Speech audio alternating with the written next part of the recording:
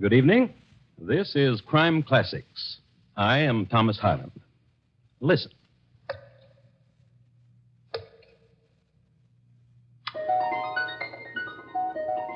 The man in nondescript uniform dropping stones into that well is a mercenary soldier, more recently a deserter. He's testing the depth of the well, the only way he knows, since a length of rope is not immediately available, and more complicated machines are as yet undiscovered. This is the year 1778, and the deserter is named James Buchanan. Next to him is his friend, another deserter whose name is William Brooks. These men are in the employ of Mrs. Bathsheba Spooner of Brookfield, Massachusetts, whose well it is. Mrs. Spooner will pay these men immediately they deposit the body of her murdered husband, right down there. And tonight, my report to you on the crime of Bathsheba Spooner, the first woman to be tried for murder in the United States. Crime Classics, a new series of true crime stories taken from the records and newspapers of every land, from every time. Your host each week, Mr. Thomas Hyland, connoisseur of crime, student of violence, and teller of murders. Now, once again, Thomas Hyland.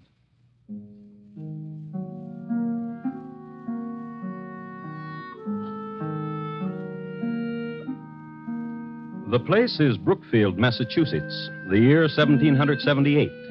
Scene, the home of Joshua and Bathsheba Spooner, a large and respectable dwelling, 2 stories in height, situated on the north side of the road from Brookfield to Worcester. In the front of it, and nearly opposite on the south side of the road, are stately elms and a well. And in the living room, there's this. What manner of woman are you, Bathsheba? There's no content in you and no happiness. And what happiness have you given me? A life that dies quickly, cooking and sewing, and from you, drunken sleep. And you've not answered me. You would like to see me dead, would you not? Listen to me, Joshua. When you returned this morning from Worcester, my heart sank in me. I'd hoped you wouldn't come back. That I would have an accident. That in some way I would be killed. Yes. That you would be free then. Yes. To walk the town, newly widowed with a wandering eye. Yes. And you listen, Shrew. I am your husband, and I'm your lover, and that's the way things are. Old man! Old man!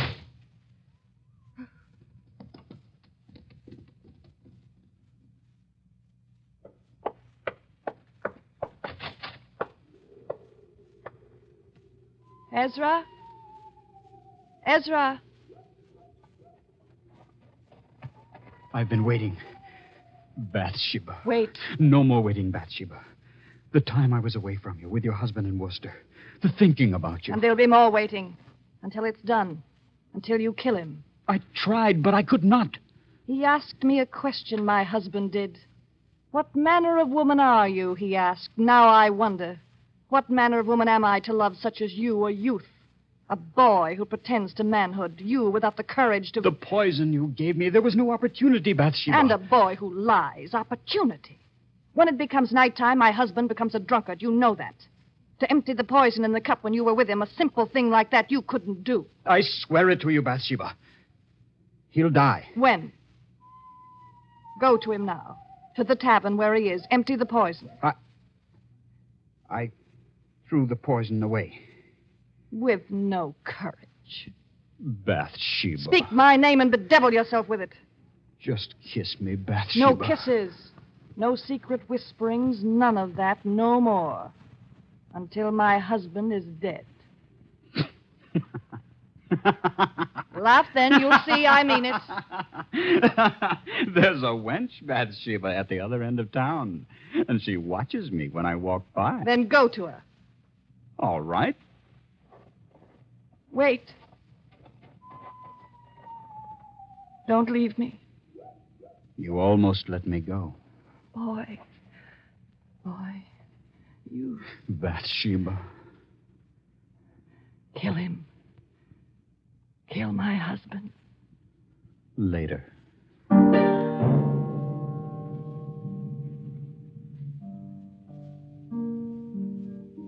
And that was Bathsheba Spooner. You've come to know her pretty well. You've seen her hating, you've seen her loving. There's more you should know. She was the sixth child of an illustrious man, General Ruggles. The general was a man of great wealth and lived in a style of unusual luxury for that day. He kept 30 horses and had a park of 20 acres for deer and a pack of hounds for the amusement of numerous visitors. He was a man intensely loyal to the British Crown and never hid his loyalties. And so, at the outbreak of the Revolutionary War, he was forced to give up his estate and to leave the country. His married life was also pretty bad, and he and his wife did not set a good example to his children in their conjugal relations. Bathsheba sprang from that kind of a household. Her loyalist background in time of war, and the very fact of the name she had, Bathsheba, were sufficient cause for the town in which she lived to view her with alarm. But keep this in mind. Bathsheba Spooner is going to murder her husband. How? Well, let's see how time and motive and circumstance conspire to get a man violently dead. The man, Joshua Spooner. Let's pick him up and see what he's doing. It's the same evening, and since it's after dark, he's drinking. And in Brookfield, there's only one public house in which to drink, Cooley's Tavern. And that's where he is. Oh, no, Doctor. Then what would you do? To trap General Burgoyne, very simple. Hand me your tankard, Dr. King. Now, and here, this spoon, the line of march of Burgoyne. And your tankard and mine, 2 sections of the troops of General Washington. Now watch.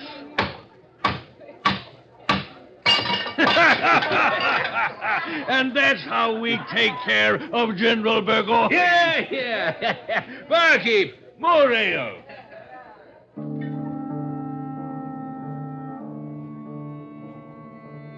Joshua Spooner talks of strategies and drinks his ale. But mark this. Near the bar, another table.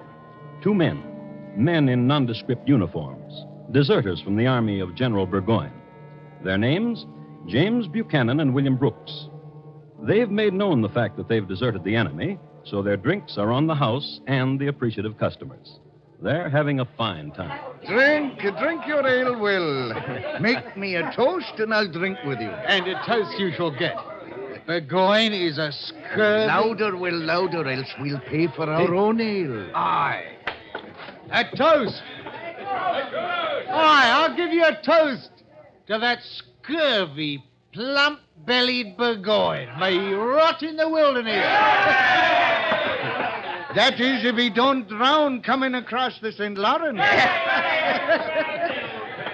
Gentlemen. And a merry evening to you. Joshua Spooner is my name, and it would do me proud if you would permit me Ale to... is what we're drinking, sir. Ale for the Patriots! And patriots we are, indeed, to goodness. Oh, yes. We joined General Washington, sir, and his colonials. You should know that. And from here, we go to Worcester, where a column of Washington's hearties ale. To you, sir, and thanks to you. My pleasure.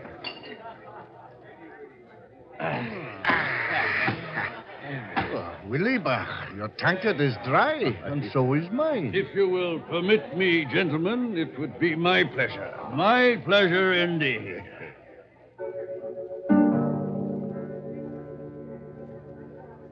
It would be Mr. Spooner's pleasure indeed to buy the lads more ale, as was the custom. True, it was 1778, but the etiquette was the same. Nothing too good for our boys. And the deserters in Cooley's bar were off to join our boys. As a matter of fact, it was Mr. Spooner's pleasure to direct James Buchanan and William Brooks to Worcester to become soldiers in Washington's army. It just happened that one of the landmarks that Mr. Spooner gave the lads went something like this. Now, mark you. A file of elms and a well. And across the road from it, my house.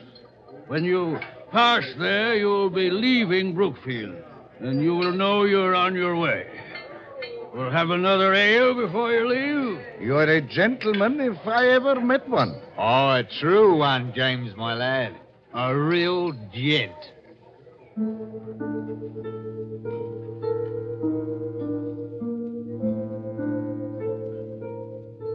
So they touched tankards, the deserters and Joshua Spooner, and they made tearful farewell.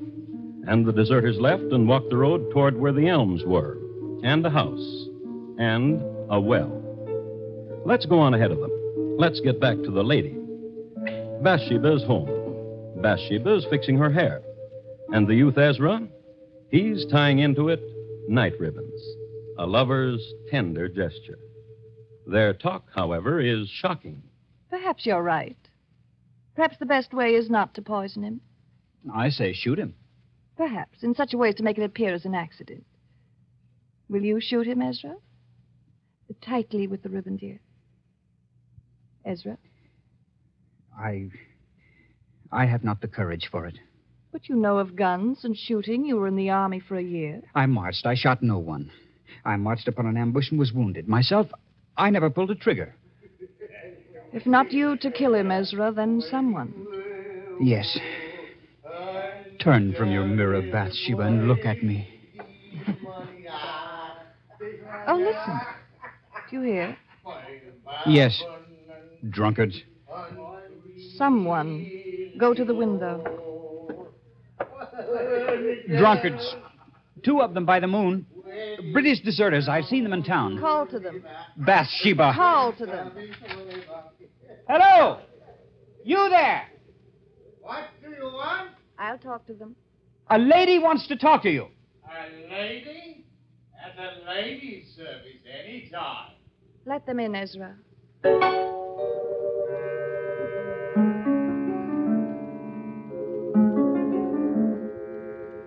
The Bathsheba Spooner who greeted the deserters must have been quite a sight. Tall, long hair, and blue ribbons. There must have been a fire in the fireplace, and in all probability she was standing in front of it. Her manner was gracious, and she was smiling. Ezra served the liquor. All in all, it was the nicest thing that could possibly have happened to 2 fellows who had deserted General Burgoyne. And now, gentlemen, a question. We bow.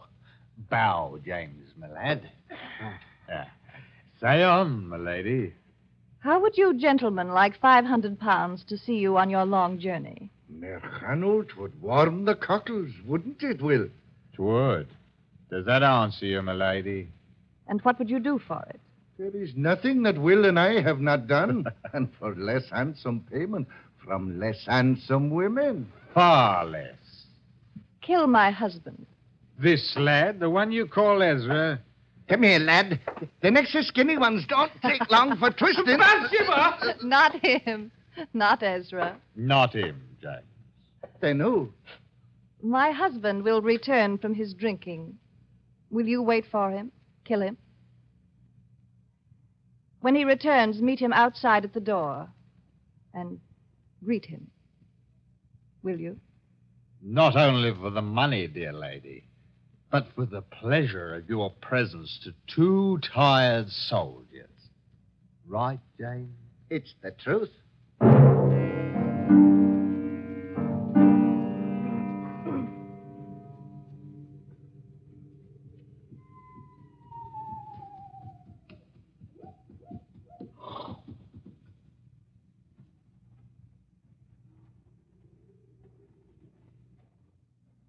You be the master of this house. Yeah. And you are the 2... That we be.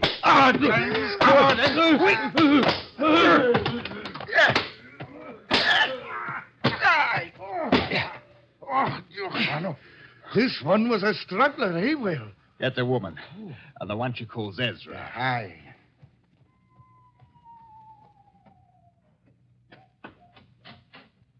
Mrs. Spooner, come see, it is done.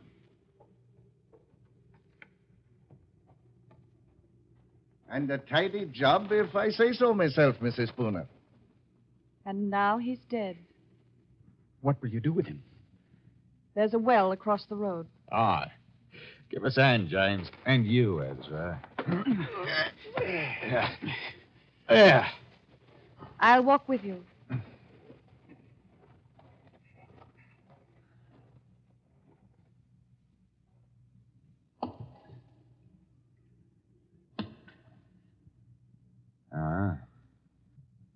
It's a deep well. Poor little man.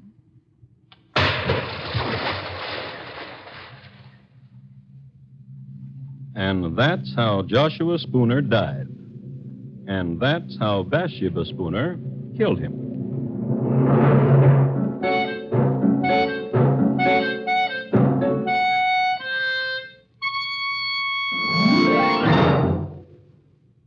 You are listening to Crime Classics and your host, Thomas Hyland. Later this evening, the Lux Summer Theater stars Fred McMurray in a full-hour adaptation of the romantic mystery comedy The Lady and the Tumblers, an odd triangle composed of a beautiful girl, a suitcase full of explosive letters, and a murdered man will make The Lady and the Tumblers' most unusual dramatic fare. Listen to it on most of these same stations later this evening when CBS Radio presents the Lux Summer Theater. And now, once again, Thomas Hyland and the second act of Crime Classics and his report to you on the crime of Bathsheba Spooner.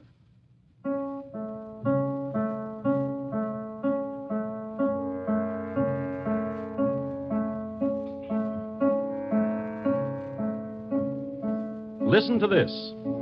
It's awful and dread, this tale that I tell. Joshua Spooner lies dead in a well in Brookfield town in 78 from 6 stout whacks across the pate.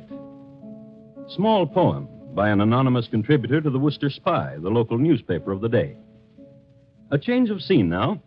Across the road from a cold well into a warm living room. Tableau, 4 people. Mr. Spooner was such an elegant man. What will become of his clothes in his closet and his horse? You may have them. Come away from the window, Bathsheba. Here, to me, close. The stars are dancing. You're shivering. Are you cold? No. Will is very weary, Widow Spooner. We'll not go on to Worcester tonight. Then wait till morning. You can make a place for yourselves in the barn. But the money we'll have now, and the clothes and the horse. Yes, all of it. Ezra, Yes. in the morning you will go to Cooley's Tavern. Inquire of Joshua. Tell them he's not been home. Tell them I'm frantic for his welfare. Yes. Good night, gentlemen. A very good night.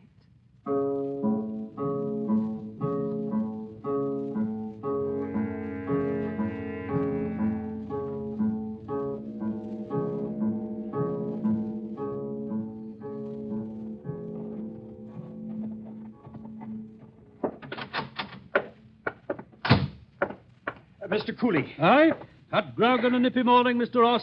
I've been sent to inquire of Joshua Spooner. Who sent you? The wife of him, Bathsheba. Did she now? And why? Last night he did not return home, and Mrs. Spooner is frantic for his welfare. Not home? Well, he's not here. Last night he sat right there, my lad, and discussed military strategies with the doctor. Then, to the best of my knowledge, he went home. Dr. King. Doctor, wake up. Please, Doctor, wake up. It's important. What is it? What? Where is Joshua Spooner? Where is he? Mr. Cooley says he sat with you last night. As he did, then left me. He's not home. What? Mrs. Spooner sent me to fetch him. She's troubled that he's not returned. But where else could he have gone if not to his wife? We must find him, Doctor. Yes, by all means.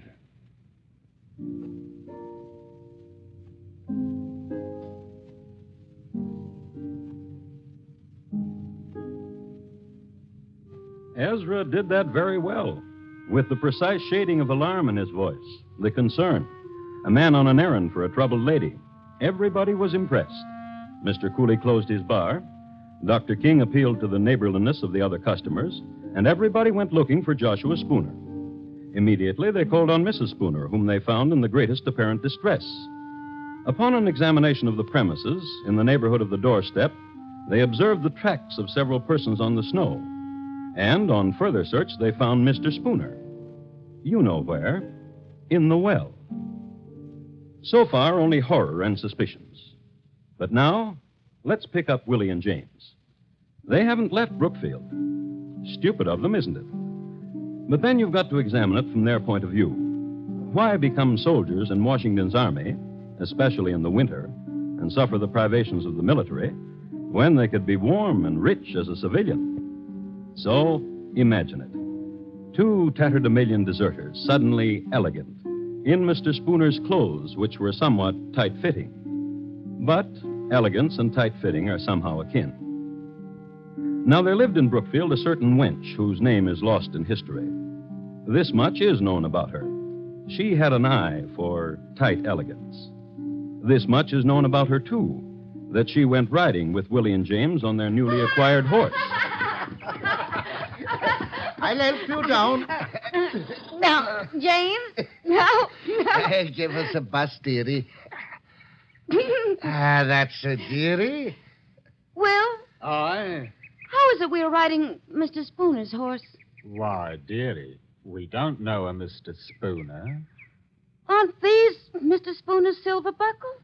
No. Aren't you wearing his clothes? These are our clothes, dearie. Come, let's ride some more. It brings the pink to your pretty cheeks.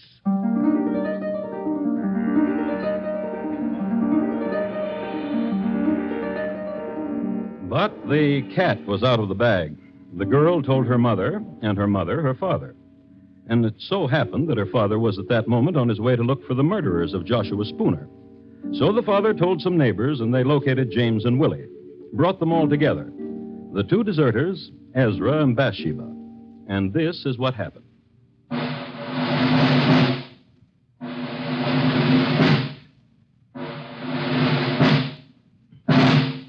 The jurors for the government and people of Massachusetts Bay in New England, upon their oath, present that William Brooks and James Buchanan and Ezra Ross in the county of Essex, not having God before their eyes, an assault did make upon Joshua Spooner, feloniously, willfully, and of their malice aforethought, on the 1st day of March last past, with force and arms, also by striking, beating, and kicking aforesaid Joshua Spooner, so as to inflict several mortal bruises, of which Joshua Spooner died. And that Bathsheba Spooner, widow and late wife of Joshua Spooner, being seduced by the instigation of the devil, did incite, move, abet, counsel, and procure the murder of aforesaid Joshua Spooner. How do you plead? Not guilty. Not guilty. Not guilty. What statement have you, Bathsheba Spooner?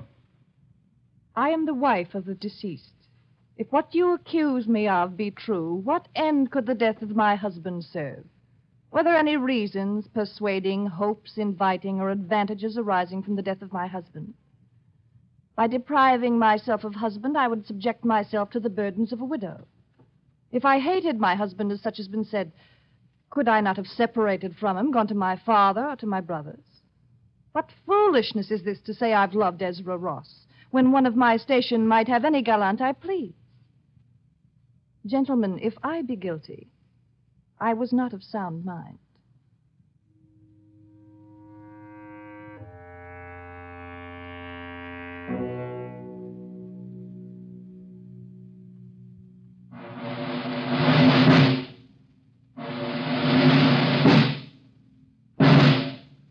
To the sheriff of our county of Essex, greetings. We command you that on Thursday, the 4th day of June next, between the hours of 12 and 4 of the clock in the afternoon, you cause William Brooks, James Buchanan, Ezra Ross, and Bathsheba Spooner to be conveyed from our jail, where they are now in your custody, to the usual place of execution, and there to be hanged by the neck until their bodies be dead.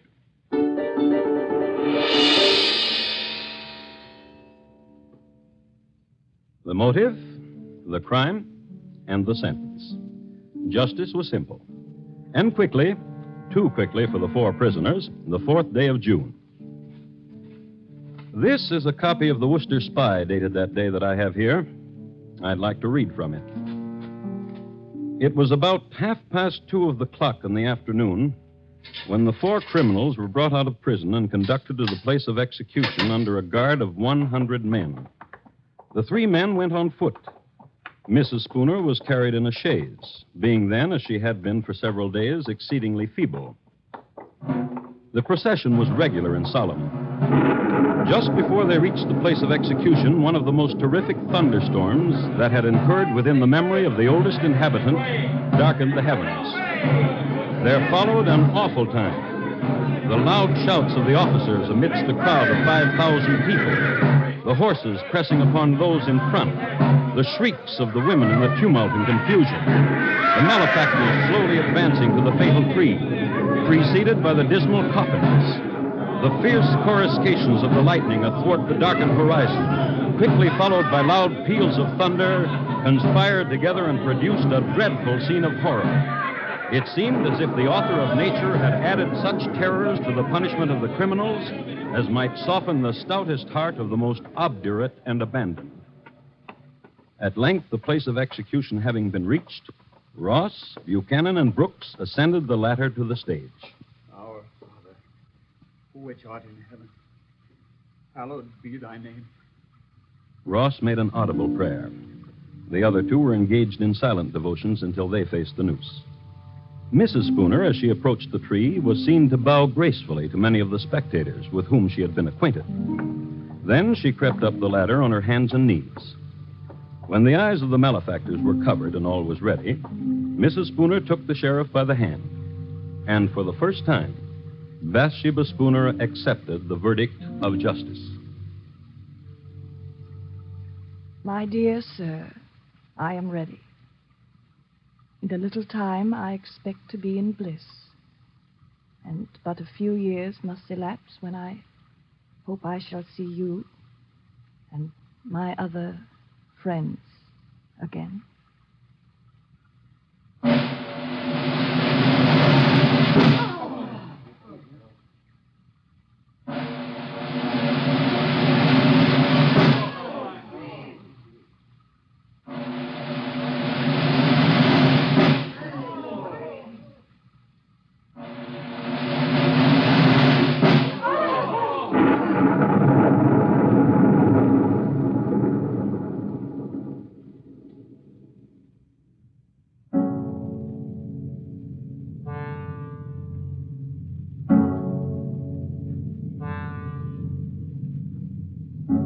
And that's the way the newspaper recorded it.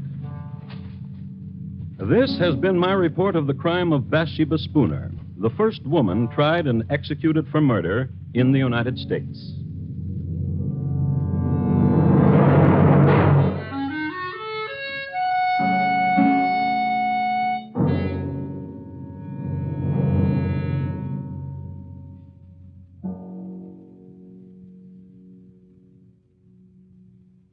In just a moment, Thomas Hyland will tell you about next week's Crime Classic. The National Blood Program has been made part of the Department of Defense.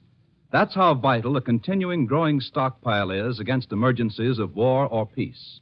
In the warm weather months, donations fall off. In the first week of June alone, donations dropped 20%. This must be offset immediately. Before you go away, please phone the Red Cross for an appointment to give a pint of blood. You will enjoy your vacation more for having done it.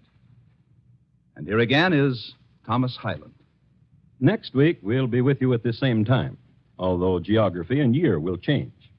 The place? Pimlico, England. The year, 1879. My report? On the shockingly peaceful passing of Thomas Edwin Bartlett, greengrocer. Thank you. Good night. Bathsheba Spooner, tonight's crime classic, was adapted from the original court reports and newspaper accounts by Morton Fine and David Friedkin. The music was composed and conducted by Bernard Herrmann, and the program was produced and directed by Elliott Lewis.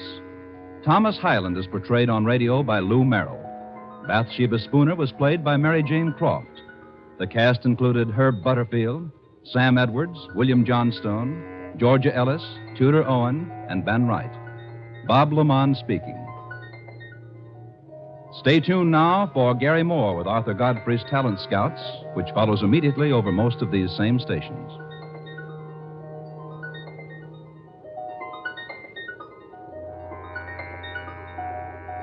And remember, for mystery mixed with merriment, join Mr. and Mrs. North Tuesday evenings on the CBS Radio Network.